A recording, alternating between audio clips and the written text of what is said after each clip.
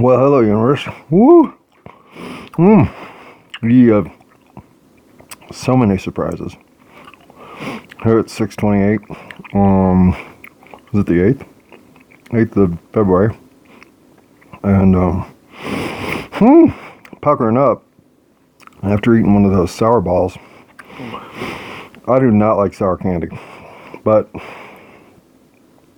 somebody at work handed me a little sweet sour ball. I don't know what they are. I think they're called sour balls.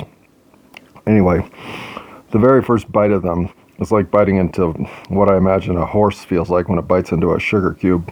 It's just a sensation of sweetness followed by whatever the goo is that's sour. Or vice versa. Maybe it's the goo that's all sweet and the crispy shell is sour. But I've always been a sucker for those extreme sort of flavor sensations, and not just nacho extremes at Taco Bell or whatever, but habanero peppers and vinegar sea salt potato chips, or habanero potato chips, or what do they say that they're trying to find the food chemists are trying to nail down that one flavor that can be on somebody's palate and they never tire of, and they think it's a blend of sweet and spicy. Of course, in this universe, some other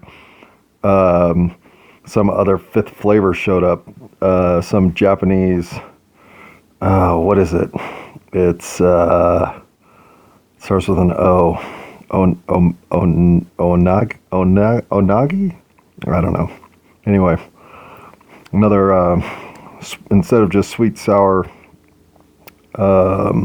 salty, and spicy, now there's unagi or something. Anyway, welcome to a universe where new flavors just show up. That's always fun, right? Unless you're okay with the original flavors. But then if the new flavors mean that sour candies that you didn't think you liked all of a sudden give you a burst of, that was pretty enjoyable, then yakety yak. I'm just not creating. Oh, I probably am creating plaque. Okay. On to anything more relevant than my dental hygiene habits, and therein challenges of 52.75, 7.5-month-old teeth. Maintenance. What I wanted to talk about tonight was heroes. We're in the slot that I had used for looking at those who have helped me along the way. And speaking of getting gummy bears out of your teeth, excuse me, I actually jumped up and down before the episode started because I had slugged some Diet Mountain Dew trying to burp, and I burped 3 times, but there's probably the last of it. Anyway, back to heroes. This is not a hero of mine. In fact, the opposite. She's an anti-hero. But I do owe her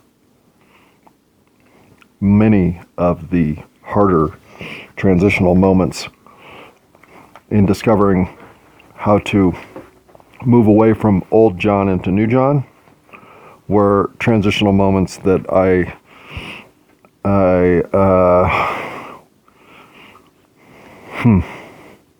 endured with the assistance of Lilly. And let's be clear. Lilly is a friend who is 32. How old's Lilly? 32 or something years old. So we are not romantically linked, though there are parts of Lilly who will claim otherwise, or at least will claim that she loves me and things like this, that I will always tell her she is being wrong. But when she's lucid herself and on medication, then we're friends. But Lilly has a way of using her,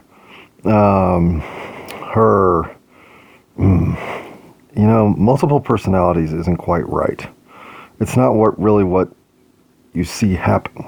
What you see are, imagine if your personality is, say, 16 components in a wheel. And one of those components is is embitteredness. Okay, that's just, and I'm picking one that, for instance, I know she would use to manipulate me by acting embittered towards something that she considers a slight that I've created in the universe against her. And a lot of times this would be something she either A, made up that doesn't exist, or B, was such a small instance, like I had failed to use the loofah she gave me for my birthday. It was still sitting in the cabinet, and here we were 3 months later or something. And this would be enough to trigger her into embittered mode, where then everything is about how embittered she is. So all of her embittered angst that might be harbored comes out. Well, the same thing can happen when she's in aw shucks crush mode. And she'll get into these modes in public, for instance, and then be swung into these modes and bring them home. For instance, she might have somebody be nice to her in a line at the DMV, and then she'll come home feeling like this person is probably going to find her and propose marriage to her. And then she'll think that I must be involved. I must already know this person and have set all this up, and then she'll think that somehow I'm an object of affection. These are the ways that she starts to present herself in a way that you have to rein her back. And what's odd is she lets you do that. You get to do that. You don't have, when you say, Lily, that's not true. That's not how we act. That isn't us. You're thinking of a different John. You're thinking of your husband, whoever, right? You can give her cues that let her maintain the narrative without having to compromise reality. And so the reason that Lily is my hero today is that last little line that I said. She taught me how you could maintain her delusion. She allows you to maintain her delusion without compromising your reality. That is a pretty fair statement about what I put my family through. And in many ways, they let me maintain my delusion while they maintained their reality. And it took becoming friends with Lily to see how hard that is to be around, and how much you subtly but directly influence those who are agreeing to play that game with you. And so, as I play the game with Lily until she gets to a breaching point, I realize how much of that bandwidth I asked of my family. Similar delusions, just different degrees of severity. And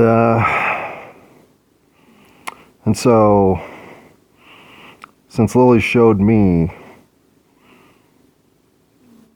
the true barrel full of nonsense I was capable of dumping monkeys all over,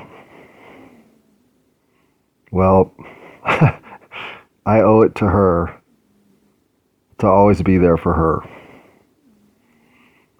She's part of what helped me make a 180. In fact, she may be the biggest part of it. And in almost every way that I can, I love Lily. As much as I want to punch her in the face sometimes, I love Lily because nobody else in this world will. And I don't pray, but if ever there was a person in life I would hope could find one thing that she wants, which is just to be loved by somebody. For real. I hope someday that can happen for her. I don't know if it ever will. Delusional schizophrenia is a tough cross to bear. For the sufferer, obviously, but those around, they don't have so easy a time with it either. But I will never give up on her, because in many ways, she's the reason I'm here, able to do the things that I know I need to do. So, little Lily, wherever you are, I hope you're okay. I miss you. So come home.